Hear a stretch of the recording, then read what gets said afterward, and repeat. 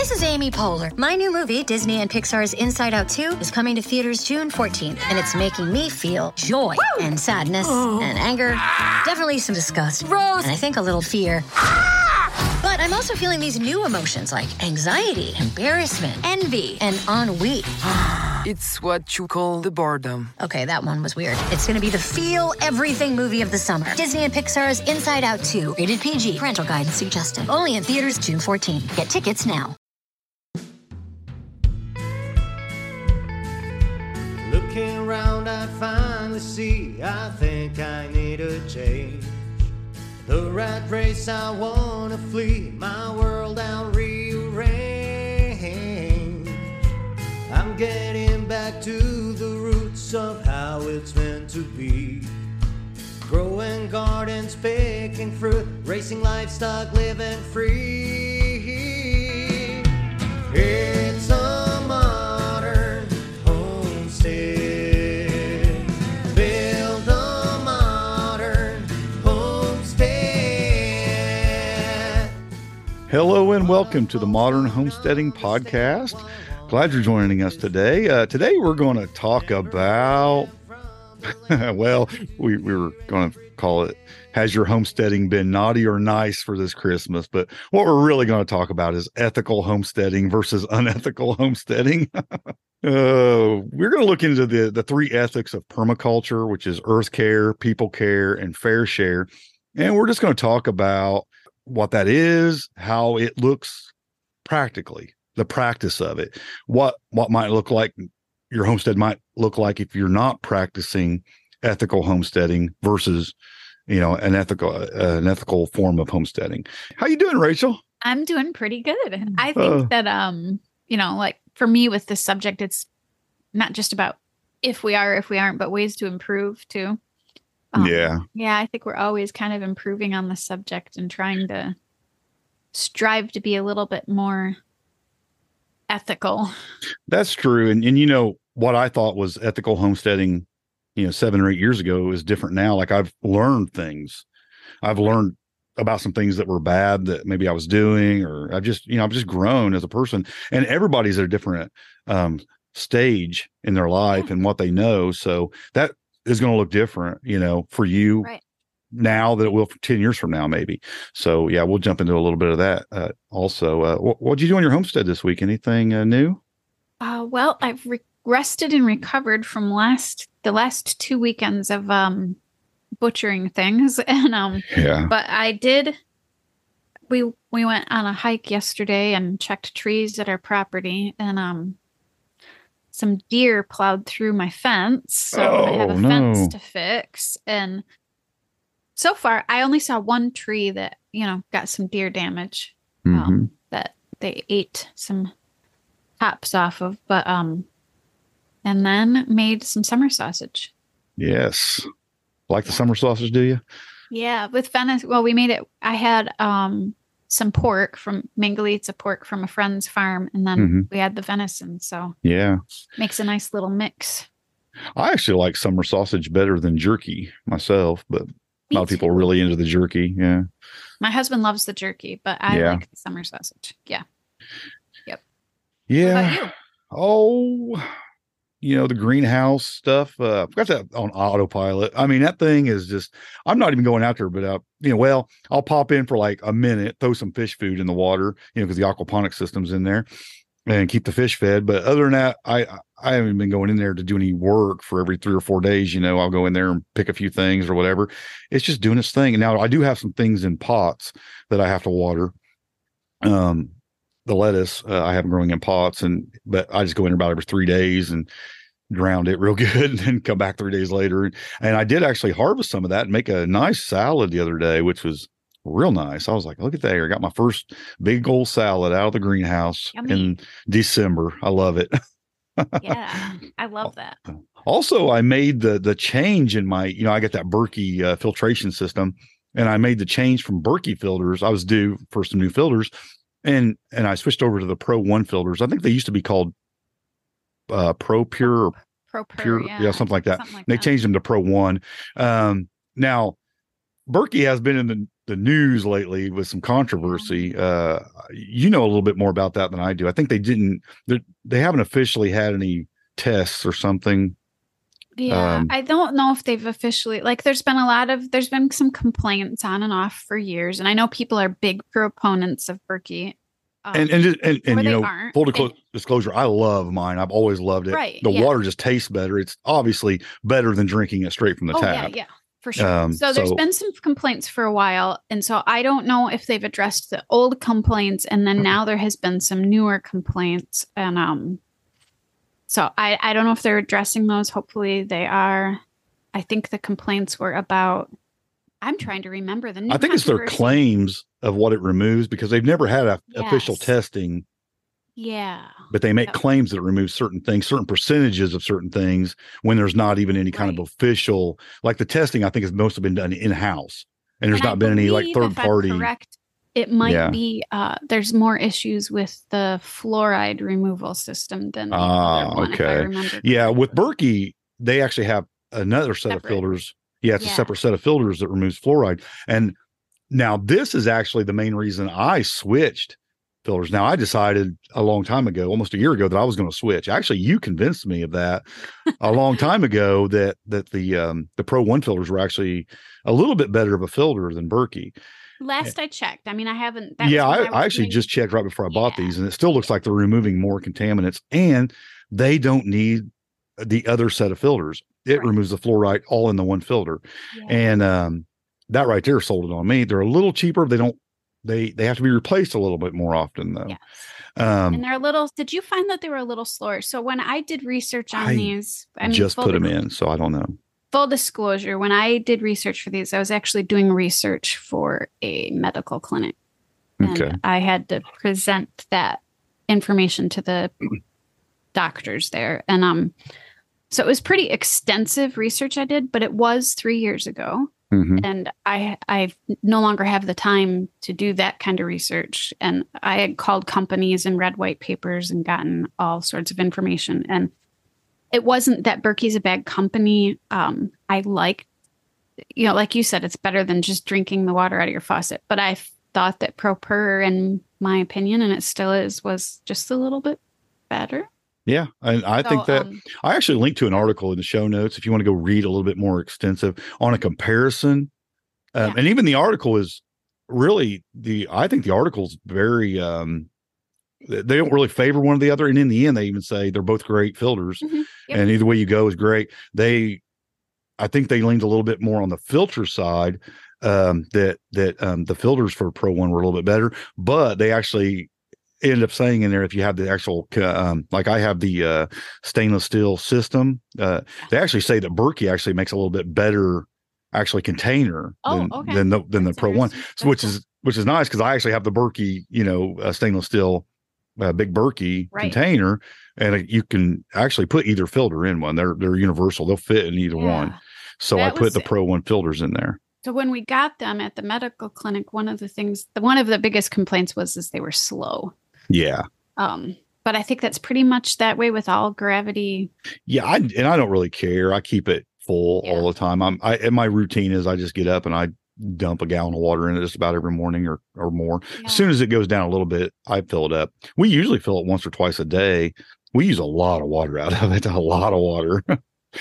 Well, I mean, you do usually. It's when you start filtering water, or when you start toting water, like for camping and stuff like that, you realize just how much you use. I mean, for tea, for cooking. Just drinking. I mean, I just drink a lot of water, so make coffee with it. I mean, I use it for everything. So we use it a lot. And I mean, I've owned my Berkey system for a few years, and I can honestly say it was one of the best investments I've ever made as a homesteader. I just felt like of all and they are expensive, they cost a lot of money. But it's never been money I've regretted spending. But that being said, I did change over to the Pro 1 filters because I think they are just a hair better. And there is, I think, and you are on city water, right? Yes. So I definitely have to have the fluoride filters on the Berkey system. So that was 4 filters I'd have to buy. I'd have to buy the 2 charcoal filters, the Berkey filters, and then I'd have to buy the 2 fluoride filters that screw underneath of it every time I change filters. With these Pro 1 filters, it's just 2 filters.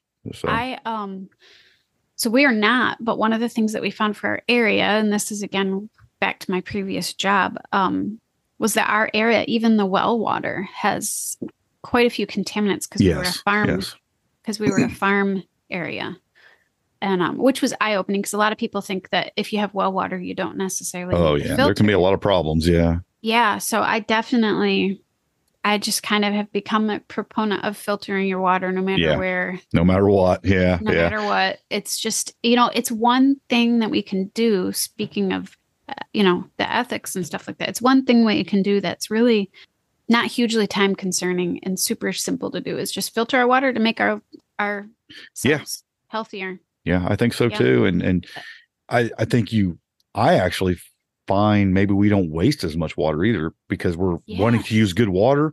Therefore, these things, I mean, it only holds a couple gallons. I think it holds 3 gallons or something, whatever it is.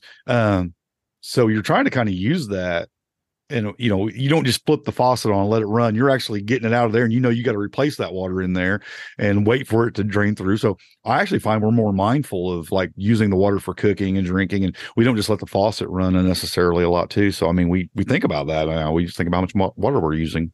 Yeah, I think we started doing that too. I mean, with us camping, we think about that with garbage and with our water, because where we camp is very rustic. We don't camp at like a campground.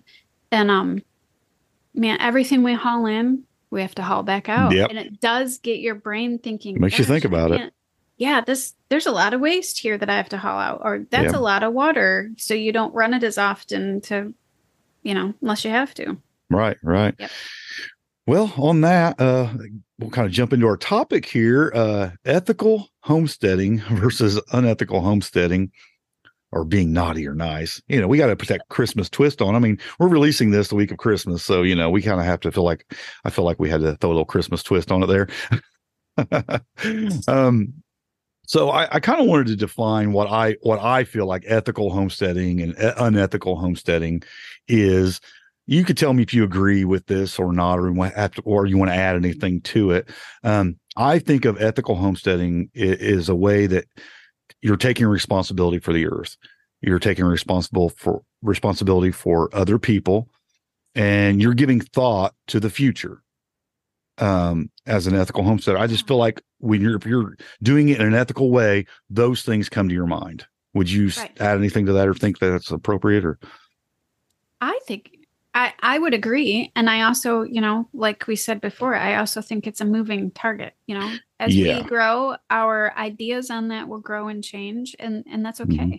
Yeah. Knowledge changes a lot of it. Like I've learned things now that I did for years. And I'm like, okay, there's a problem with that. We'll get into maybe some of that here in a few minutes, but now on unethical homesteading, it's kind of the opposite. You're doing it in a way that only gives thoughts to your own immediate desire, with no thought for what kind of damage you're causing to the earth, how it affects others, no concern for what's going to be available in the future for your kids, your grandkids, future generations, whatever. That, in my mind, is unethical homesteading. And there is some of that goes on for sure. Yeah. For sure. I'll tell you, I think I grew up in that kind of a homestead, and it wasn't intentional, I don't think. Right. But I just think that we didn't pay a lot of attention to that. My dad, when we dumped tons of chemicals on the driveway and sidewalks and kill the weeds, he fed them grain that was no doubt soaked. And our animals grain was soaked in whatever kind of, glyphosate or whatever, feeding it to them. I would say that's my in-laws, where I learned homesteading from, definitely did that as well. And I don't think it was because it wasn't purposeful for them. They were children of the Depression. Yeah. And so they came out of the hard work and the drudgery of having a farm and homesteading to all these new modern improvements, which they thought were good. And now we've found. And to be honest, you just did it like your neighbors did it too. I mean, everybody was doing it. And like we raised our animals in not the best living conditions. I mean, the hog lot looked like what you'd think a hog lot might look like a really no grass, pure mud, small, not enough room for them to really have any kind of quality of life, really. Things weren't super clean all the time. I mean, it was just the way everybody was doing it, back then. Most people, and in our area, it seemed like everybody did it that way. You just kind of did it like they did it. It just wasn't, it didn't give thought to these things. And I would say it was unethical, even if it was unintentional. Yep. For sure. And now we're realizing that maybe those good intentions weren't exactly the right way. And we're trying to correct that. And because the bigger concern was feeding your family. Yep. And again, it was your own immediate needs. It's like, I got this much property, we have this much money, have this kind of resources. We got to feed this family. And you made it happen. And I get that. I understand that. And you wanted to do it with as little input as possible, and you make it happen. They didn't understand things. There wasn't, I just think we have a bigger understanding of the impact these things have, than what we had back then, what people had back then. And some of it, I don't know. I mean, I think like you almost had to know some things were just wrong, like some living conditions for animals or whatever, and you just ignored it because it was accepted. It was okay. And now we have a different thought about that. A lot of people think differently about that. It's not regarded as okay, in some cases now. So, And now we're realizing some of the more natural ways actually can be just as thrifty or more thrifty. Yeah. And better long-term for sure. I often think of it like this, it's like you can invest money. It might cost you more to invest in now to do it the right way. Yeah. But if you have to do it the wrong way year after year after year. Now, what I'm thinking about is like farming, for example. Yeah. Like it might be a big expense to feed your soil, get your soil to be a living soil early on. It might be a big investment, and it might cost you a lot of money and time and work to get it in that shape.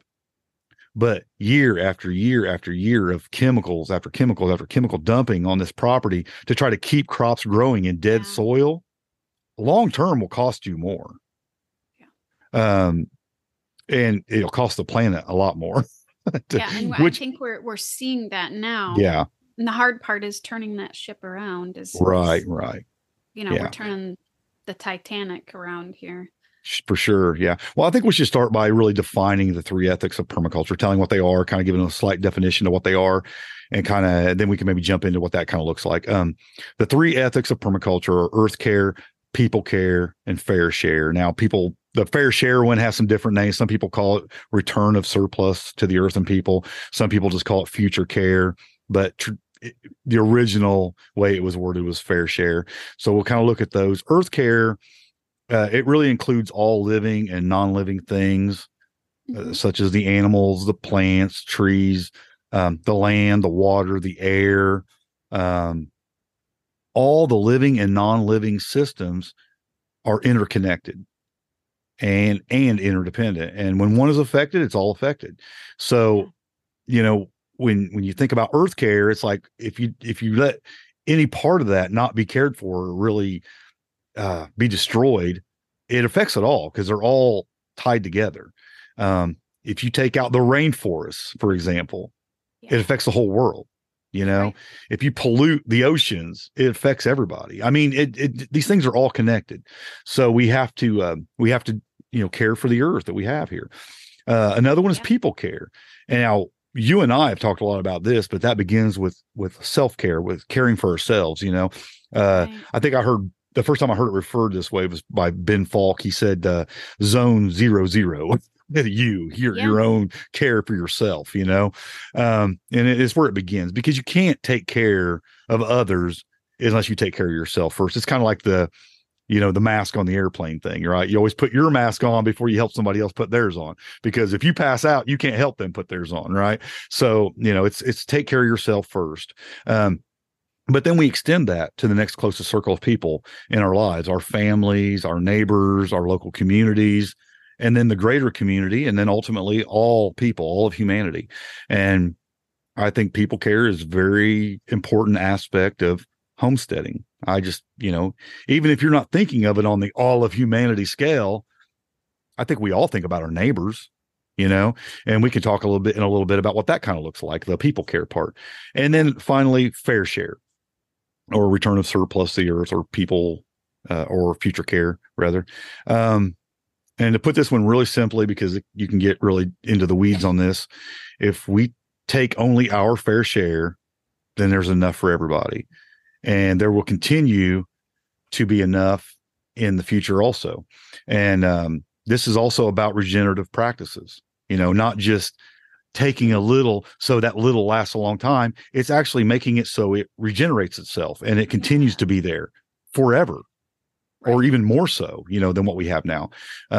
Giving back more than we take, which I really like that. Yeah. Improving on yes. it. Instead of just that sustainable of it keep being the same, it's improving on it. Yeah. Yeah.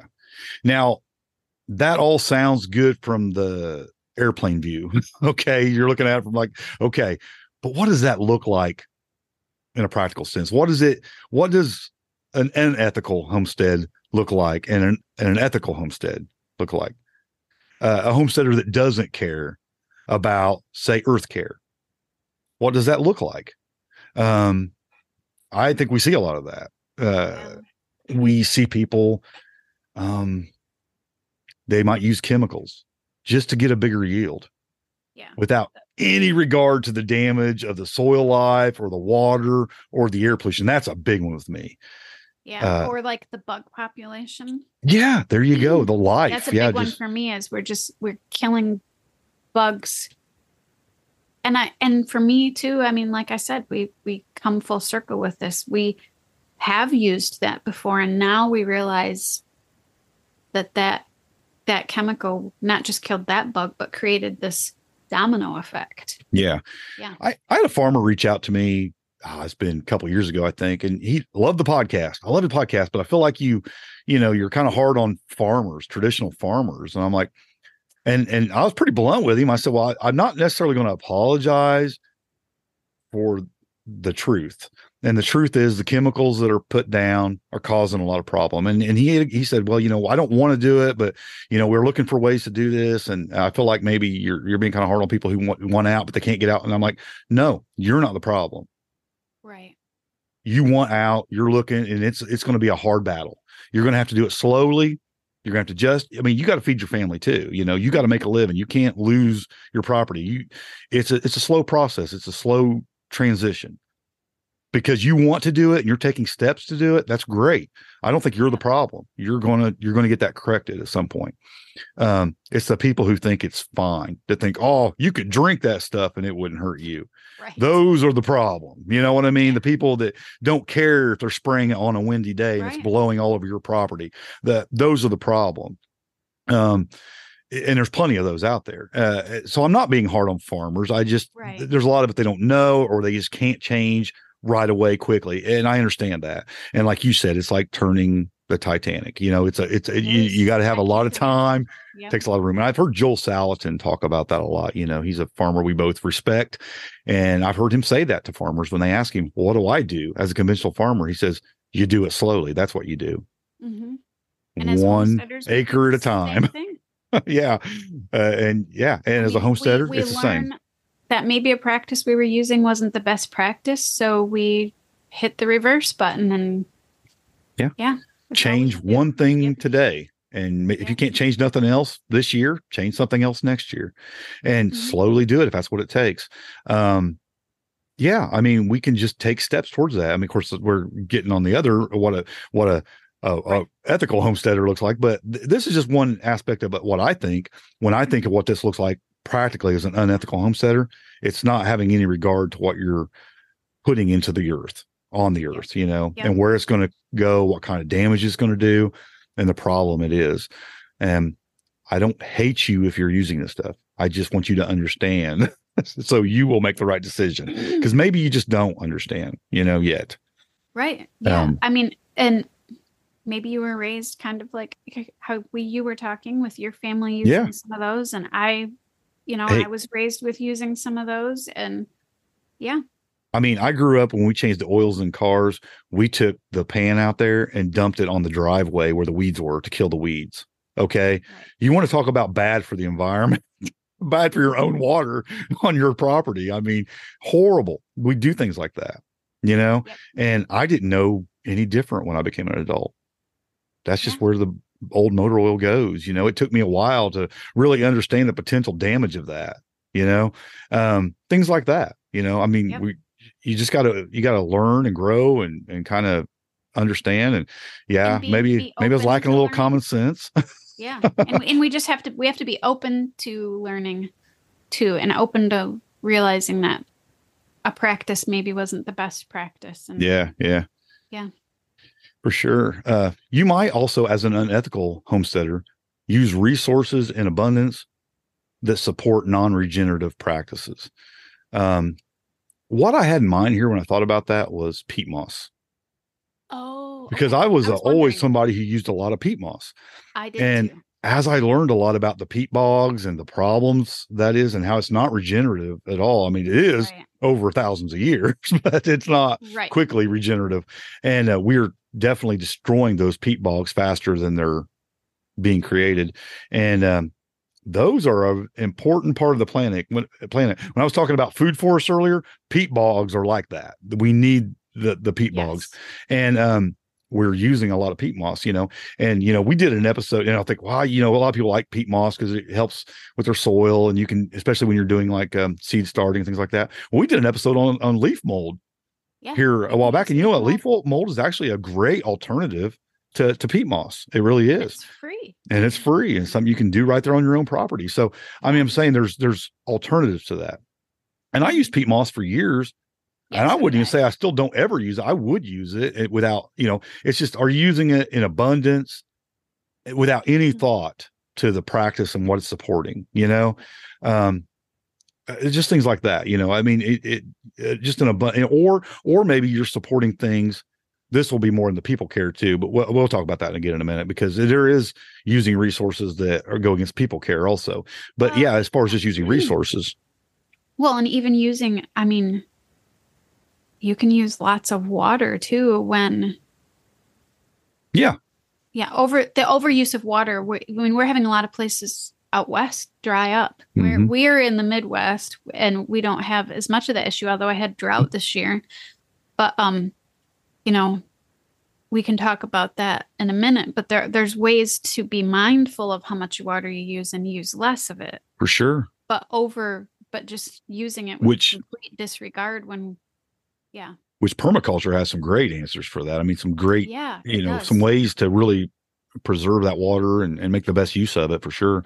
And also, an unethical homesteader might raise animals in a way that causes poor health to the animals or poor living conditions to the animals. I mean, I talked about that. It's the way I grew up. We didn't think about it, and I just think that's unethical now. I used to not give a thought to it. Now I look at the way I raise an animal and I go, I want that animal to have the best life it can have, Yeah, I didn't used to think about it either. And now after volunteering at a ranch and helping at friends' farms that have regenerative farms, I realize just how, the things that I learned. Well, I used to live across the street at one point from a pig farm.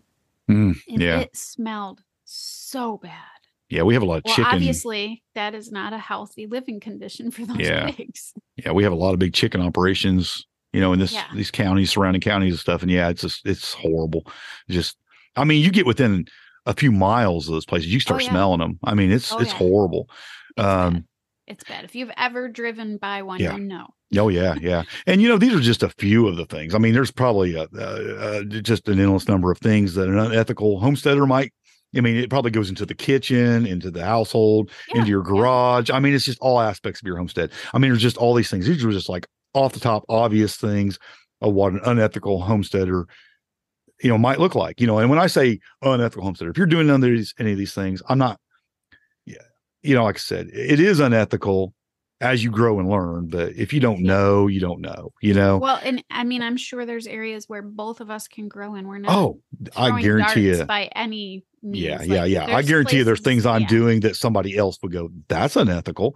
And you're like, oh, well, teach me more about that. Tell me, okay, what's my alternatives here? And I would want to know, or want to know the degree of how bad it is, Because I think there is in degrees too. There's some things that might be unethical, but it's such a minor thing that it's not going to like alter the future of the earth. But but some of these things do. I think, again, putting chemicals on a field on your garden. Right. I mean, I think it's dangerous. I think it's dangerous to the future of this planet. The water supplies, the air. I mean, it's causing so much harm. Well, and you and I have both had health problems, and it's our primary reason for being here right now. And I believe it's a lot of our health problems are a lot of these chemicals and stuff that we just use willy-nilly. Yeah, I believe that too, for sure, for sure. Well, as a person who is focused on earth care, as a homesteader who really thinks about those things, our homestead might actually work to create healthy soil, right? We're going to want to just feed our soil. We're going to put, all the proper things, we want good soil. We want it to be living, we don't want to be spraying chemicals on it and killing it. We don't want to put anything on it that's going to cause damage to the water supplies or the air. That's going to kill the insects or kill the weeds. We're looking to, do things a little bit more manually maybe, but the right way, in a more ethical way. And the more we build that soil, the less we're going to need to use water and other resources. Yeah. The more that soil is built, the more microbes, the more earthworms, the more everything we have in it. The plants can uptake nutrition more. So there's less we need to add. Yeah. In the long run, it will be better. Yeah. All the way around. It'll be better. I mean, the earth is amazing, has the amazing ability to regenerate if we give it the opportunity. Yep. We might have to just take some steps to help it along in the early days because we've done so much damage that, we have to take some steps ourselves. I mean, honestly, if we just step back, it would probably turn around all to itself, but we have to feed our families. We have to care for people, right? So, I mean, we do need to be involved in it. We have to take from it, but we need to do that in a way that we're caring for the planet, caring for the earth, the soil, and the trees, and the plants, and the bugs, and the animals, and we need to do that. The animals, I mean, there's no question that animals standing in their own feces or standing in mud lots, it's totally not healthy for them, for their feet, for their hooves, for viral load, bacterial load. So that's just one thing. I mean, I think one of the things we can do for that, if you have a small piece of property, I'm thinking like one of the things Joel does is with his carbonaceous diaper, so maybe you don't have a ton of property and you can't run your animals around 20 acres to keep them healthy, but you can grow in a smaller area and still do some things to promote health for them. Yeah. Well, how about the bees? I mean, you're spraying chemicals and these bees are, I mean, there's a big issue with that. I mean, there's all kinds of people talking about that and studies out there about how the bees are disappearing, and a lot of it's being blamed on the chemicals and, I mean, there's a lot of issues there as well. But I also think we need to be mindful of our use of limited resources and support companies that are mindful of this as well. Like there are a lot of companies out there that care about the future, and we need to maybe find those companies and support them. Sometimes it may even cost you a little bit more, but it's worth it if you're thinking about, the future, and caring for the earth, because there are a lot of companies that, they all say that they care about it, but you can actually see a lot of them doing things to ensure the future's better than the past, and we should go out of our way to support that. Yeah. That might be like healthier cleaners, or using less paper products, or switching to paper from styrofoam. I mean, it can be so many, the little things add up too, not just these big, huge things, and supporting some of these companies that are trying. Yeah. To do that. Making a healthier product for people and for the earth, and it just, they're going out of their way to, like I said, it may even not be as profitable for them to do that, but they feel like it's important, and we should support them, any chance we get. So when you run across, products like that, I think it's a good idea to spend your hard-earned money to support them. I mean, I think that's something we can do as an ethical homesteader. Yep, it is. 100%. For sure. Well, it takes us to people care. Now, a homesteader that doesn't care about this might only think of themselves and their wants and their needs without any regard for other people. And I think that is the main problem, so they take and they never give back.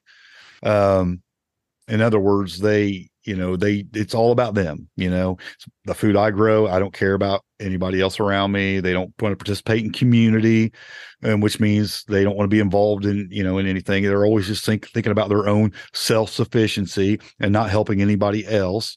But one thing I've discovered is that no man is an island. No person is an island, and they cannot do this on their own. So you put something in here in community, and you're talking about Joel Salatin. What was it that he says? Well, I just said that just because you're, not participating in community doesn't mean you have to be gone all the time. Joel Salatin mentions that he was able to accomplish a lot because he was home, because it enabled him to save money and get more things done. So it doesn't necessarily mean that you have to be out all the time in the community. It's just being helpful when you can, knowing it exists. I mean, we have great online communities too, where we can assist each other. So, I know we're all introverts here. I mean, a lot of homesteaders it's a pretty large proportion of us are quite introverted, and we enjoy being home. Plus, we have a lot to do at home. But honestly, that doesn't have anything to do with people care.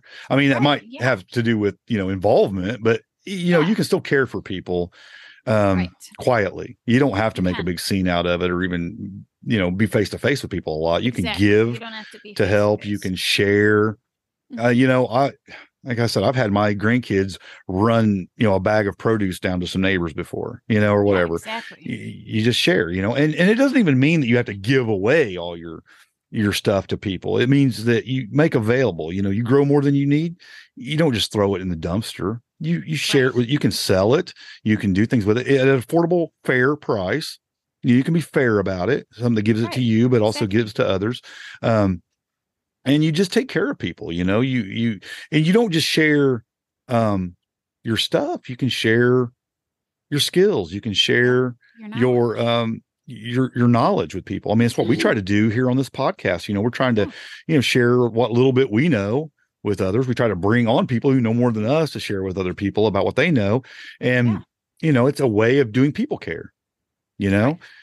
I mean, it gets into fair share also, and we'll talk about that there too. But I mean, it's also a form of people care for sure. But a homesteader who's focused on people care, they're not just thinking of themselves; they're thinking of others.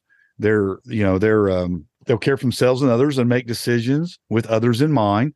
They don't want to just receive; they want to give back, and they want to share those things. So, I think that's all part of being a homesteader who is others minded. Somebody who cares about people care. So I think it's important, and it's ethical to care about other people, not just you, and not just your family, but, your neighbors. I think of often about, and this is it's a minor thing. This isn't even something that's going to change the world necessarily, but I mean, I've met homesteaders whose property is so bad and so run down that it actually drops the property value of their neighbors. Yeah, that's a problem. That's not people care. You got to think about your neighbors as well, and if you don't have the time to take care of your place, downsize your place. Right. To where you got time to take care of it properly. Well, and to be honest with you on that subject, that is actually one thing I'm doing this year here on our suburban property, because I'm out at our urban property, our rural property so much. I'm actually dropping some of what I'm doing here because last year it was it didn't look got away from me a little bit. It got away from me a little bit. It can. It didn't look good. And I don't want to be, I want my neighbors to like what I'm doing, and I want it to be aesthetically pleasing, and not that that's the whole purpose behind what I'm doing it, but I also don't want to be the blight of the right. My road. Yeah, for sure. Yeah. It needs to look cared for, and it needs to be cared for. And Yeah. So, And yeah, I mean, I'm guilty of this and working on it myself. yeah. Yeah. Well, I think, yeah, I've been there too. I've definitely cut back on things or changed things that I knew I couldn't take care of properly. So I set it up differently to where I could, and it would still look good. Yeah. And not that I think I'm dropping down, the neighborhood property value or anything, but I've seen places that I have no doubt did affect the sell value of a home next to it because it looks so bad. And I just think as a person who cares about people, you can't do that, Yeah. And you want them to think highly of homesteading and maybe do their part. And they're not going to think very highly of it looking at your place if it looks like that. That's all I know. Mine was Weedville last year, so we're working on that. Yeah, it can happen real easy. But anyway, that's what I think. There's, again, it could be a huge list of people care, things you can consider in people care on both sides of the fence. Fair share, or again, I like to think of it as future care because yes, there's a pie, right? Let's just say there's a pie and you all get a little piece of the pie. But the thing is that pie can get bigger every year. It can actually grow if we're practicing in a regenerative way. If we're making things better, the pie gets bigger and bigger and bigger. So you have one pie. Yeah. You can only take so much of that and then the pie goes away eventually. That's why we have to not just think about sustainability, but regenerative practices. Yep. So, keep increasing the size of that pie. But a homesteader that doesn't care about this doesn't care how big the pie is. They want it all. They want to take it all. All they care about is larger yields, larger profits, and success in their own life.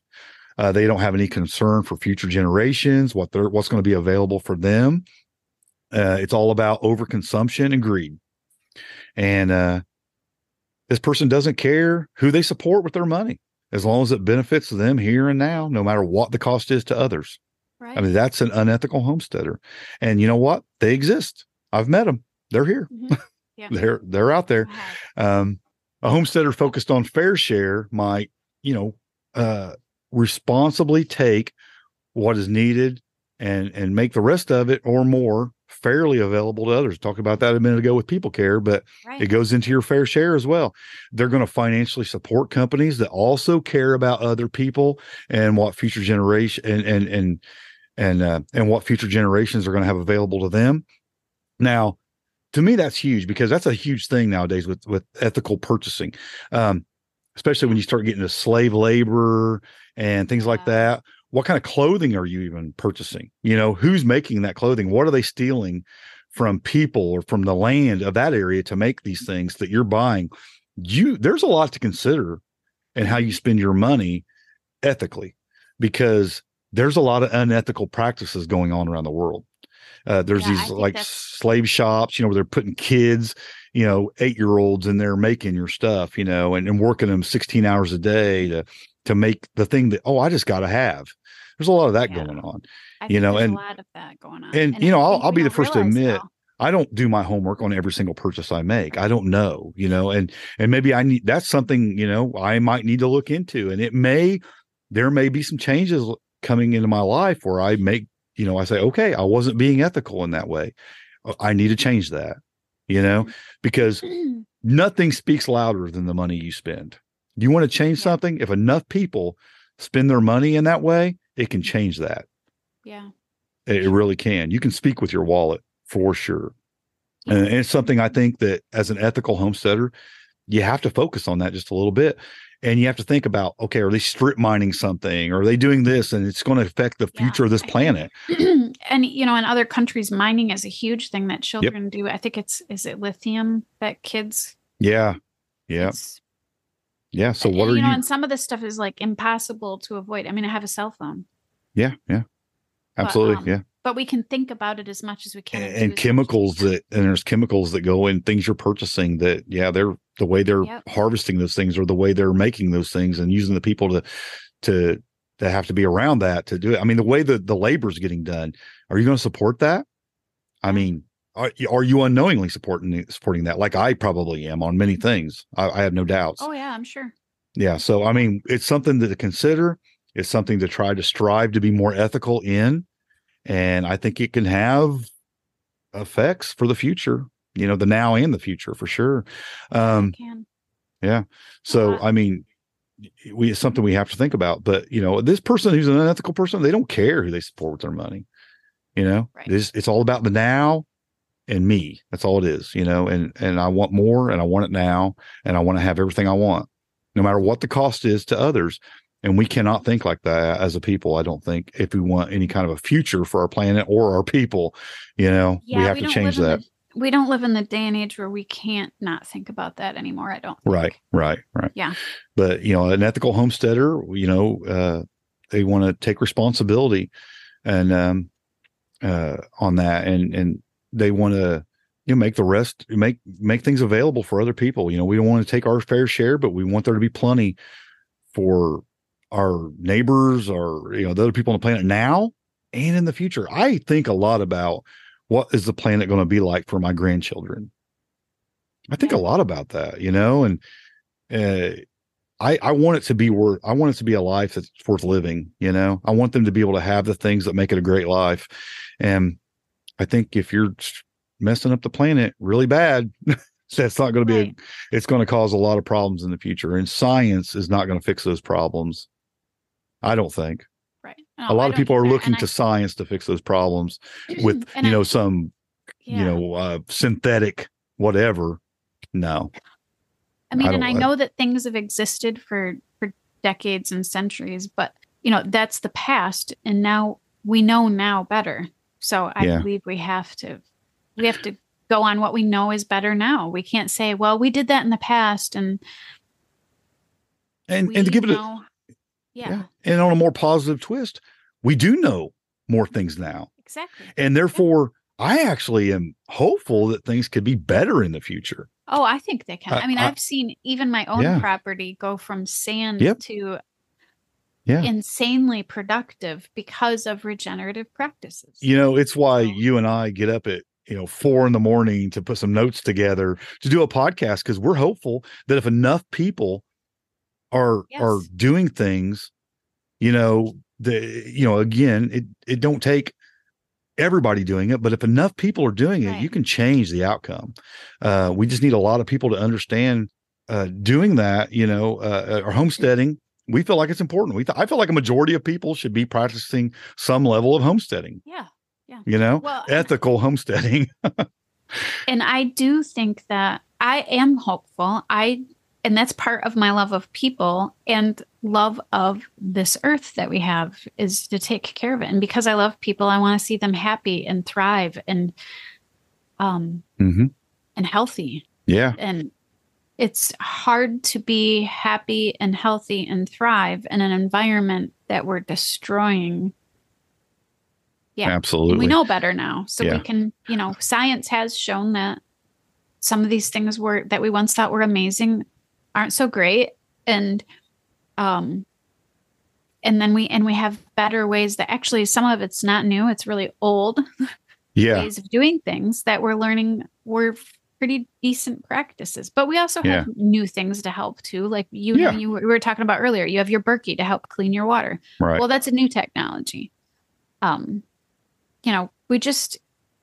I liked how Bill Mollison used the word reinvestment in one of his quotes. And I linked to the article that he talks about. That was actually somebody was interviewing him. But I just like that word. We're reinvesting in this planet that we're all on. Why don't you read the quote for us? What? I was thinking, read the quote for us. Oh, well, the quote, it's kind of in the middle of the quote is what I put down, but it said, but permaculture is anti-political. There is no room for politicians or administrators or priests. And there are no laws either. The only ethics we obey are the care of the earth, care of people, and reinvestment in those ends. I like it. Yeah. Yeah. I mean, we have to think about this investment we're making, for sure, in the people, in the land, in the earth, and what the result of that's going to be. I mean, right. Like I said, I wake up every day thinking, I admit it, I think about the future for my grandkids. I just do. I mean, I'm like, I want them to have opportunities. I want them to have, health. I want them to be able to go fishing and eat the fish out of that lake, or, breathe the air without some kind of a, mask on or something that filters it for them. I just, I care about things being good for them. And I think it's going to take a lot of people making some big changes in their life to turn that around. But I wouldn't be getting up and doing this podcast if I didn't think it was possible. Oh yeah, I think we're seeing it happen. I think a lot of people are starting to do this, and I think that's just great. And I think that we can, just like we've seen pieces of property be regenerated large scale even. I mean, we've all watched Jeff Lawton, or in some of his work that he's done, and some of Bill Mollison's work, and but I think we're seeing it happen even on a smaller scale. And I think that our bodies have an amazing ability to heal, and so does the earth. Yeah. So I think there's a lot of hope out there. This isn't all is lost, but it is we have to change some of our practices. Absolutely. And when you say we, I think of my own self. Like I said, I need to dive into some of these things a little bit deeper and do even a bigger part, and play a bigger part in ethical homesteading and following the ethics of permaculture. Whether would you consider yourself somebody who follows permaculture principles or anything like that? Right. I think the ethics work, whether you are a big permaculture person or not. These are just ethics. I mean, these are just good and bad, what's good for the planet, what's good for people, what's, good for the future. It's not, I don't feel like there's a lot of questionable thinking here. I mean, we're not saying anything that's got a big shock value or anything. It's just, take care of what you want there to be for the future, period. And and as we head into like the new year, where people try to make changes, or even the winter where it's easier to make changes and organize, and you're planning your homestead for next year, you're planning your gardens, you're planning how you're going to do things. Take these things into consideration. Now is the time to learn and maybe make some changes, and small changes, in my opinion, and for me, have always worked better than making massive changes. Just small, steady progress. And slowly over the years and decades, we have made small, steady progress on our own home and homestead. We still have a lot of places we can improve.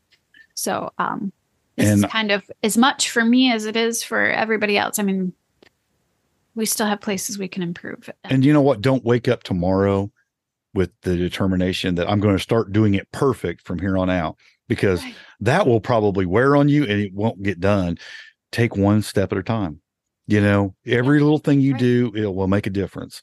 And it's going to be really hard to just say, okay, from now on, I'm doing everything this way, and my life is completely changed, and I'm going to tell you that will probably burn you out and make you not care as much. Because I've done things like that, in the past, and you'll find that you will scale back and adjust, and probably won't do as good as if you would have just took one thing at a time, honestly.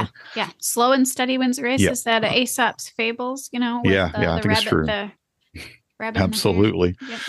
Absolutely. The tortoise and the hare. There we go. Tortoise and the hare. There you go. Yep. Well, we want you to be healthy. We want to be healthy. We want our grandchildren to be healthy. We want them to have a world they can live in, that they enjoy life and they have good health. And I think this is the answer. I really do. Some people look to science to fix everything, but I think it starts in your yard. To be quite frank, it starts in your kitchen. It starts in your garden. It starts in your livestock pen.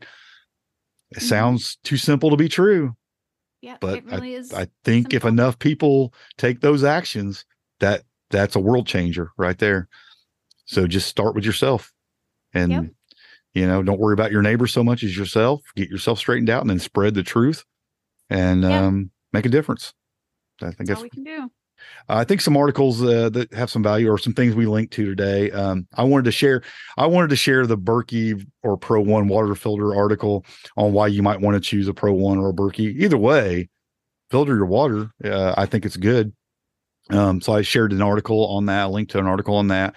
I shared an article on permaculture ethics explained. We got into it a little bit. But it goes a lot deeper. This is from Deep Green Permaculture, and it's an article they have on it. It's really good. It's worth the read. Go read it, and it really breaks down what it is, why it's important.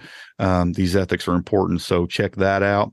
You shared the This was actually an interview with Bill Mollison, right? It was an interview with Bill Mollison. So I shared the source of that quote. It was actually a pretty good interview. And this is a written interview. Well, it's a transcript of an interview. Okay. Interview that I think he did on the radio. Okay. But I could not find the radio interview. I glanced at it. It looked really good. Yeah. It is. It's really good. And, Bill Mollison obviously has since passed away, but he's considered the father of permaculture, basically. So. Boy, I have gotten some emails for saying that before. Woo. I know. Oh, sorry. Well, Bill Mollison no, he is had a huge impact on some of the philosophy and ideas. Yeah, well, I would say he's the one that organized it in thought and put it in a book. The practices have been around for thousands of years. They have. He put it into a system in book form and said, here's the package. So, and he is considered the father of permaculture in that way. So, yeah, he actually kind of says that in the interview that it's been around forever. He just was observing and wrote it down, and anyway, on that note, he's written there's some great books out there. One is Introduction to Permaculture by Bill Mollison. We have the link to that in the show notes, where he just kind of lays out permaculture, talks about the ethics, he talks about the principles, he talks about what permaculture is, basically. But a more detailed book on the ethics and principles is David Holmgren's book called Permaculture Principles and Pathways Beyond Sustainability. I have both of these books, both really good books for just understanding kind of the philosophy of permaculture and the basics of what it is. And just great resources to have. The Introduction to Permaculture is a pretty salty price tag on that book. Yes, it is. The other one, David Holmgren's a little bit more affordable. Yeah. If you want to even get the handbook, the bigger book, the Introduction is actually a smaller book. The actual handbook, permaculture, that one's really pricey, actually. Yeah, that's the one I keep checking out from the library. Yeah, it's really it costs a lot. So there are some, the other one's a little cheaper. Both great books, both worth having on your shelf, especially if you want to get into the thinking behind permaculture. Really good resources. I think restoration agriculture, when you start getting into the more practical, what does an ethical homestead look like? Exactly. Restoration agriculture is a great book, I think. There's a bunch of great ones, but I think that one is. Now, one I recently bought was one put out by the founders of Verge Permaculture, Rob Avis, his wife, Michelle, and Dakota Cohen, wrote a book called Building Your Permaculture Property, a 5-step process to design and develop land. Now, that sounds like reading the title. I think the title of that book's a little bit misleading because it when it's talking about the 5 steps, I'm thinking hands-on things, but it's more about the thinking process of the 5-step process. So I feel like it's more on the philosophy side and the education side than the actual, when I first bought that book, I thought, it's like practical things I'm going to get out here and do on my homestead. Right. And it's really a lot less of that, which I think it's a great book. I just think the title kind of throws you off a little bit, what you might expect with that book. So I think it's still a great book, though. And then you put one in also, a book link. I did. I put Justin Rhodes' book, Rooted, in. I feel like it's not extremely technical with permaculture, but Justin Rhodes definitely is a permaculturist. And I would say that this is a really good, very beginner introduction. Mm-hmm. That's it's very simple and straightforward, and I appreciate that. So I think it's There's a place for also that. Could be a really nice coffee table book. It's just beautiful, and so I think that's a great book if you're brand new to this, you're brand new to homesteading, and you're trying to decide, where to start. For sure. Okay. And then as far as products today, we didn't really mention a lot of products. I did mention the Pro One gravity water filters. If you're interested in that, if you have a Berkey and you're wanting to make the switch, I put the link into that. You can go check that out. Like I said, I have a water filtration system. If you have a Berkey, I think they're great. I think the Pro One might be a hair better. That's why I made the switch. But I think, I just put that in there in case anybody's interested in knowing a little bit more about those. So other than that, that's all we got. Good stuff, I think. Important stuff, maybe not. Sometimes when we talk about homesteading topics, we start thinking about things we can get out there and do in our gardens that are really enjoyable, or things we can do with our animals that are, really going to feed our family. This is definitely more, like I said, airplane view type stuff, looking down, life adjustment things that are going to change the future of our planet. Might seem too big for us to even think about sometimes, but I just think it's the little things. It's a lot of people doing a lot of little things. They're going to change everything for the future of our planet and the future for our grandchildren. So I think it's important, and I think it's something we need to think about. We need to talk about. We do. We have to talk about it. It's the elephant kind of in the room a little bit. Yeah. So don't be naughty. Don't get on Santa's naughty list, folks. You better do this right, because he's watching. No presents for you. Oh man, you rolled your eyes when I said I was going to put a Christmas twist on it last week, and you're like, okay.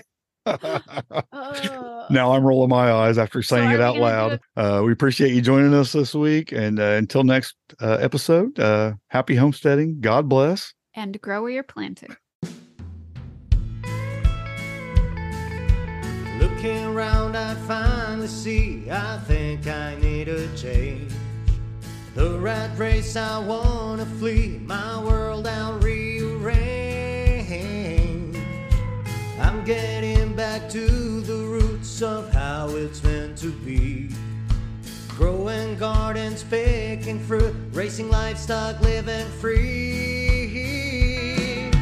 It's a modern homestead.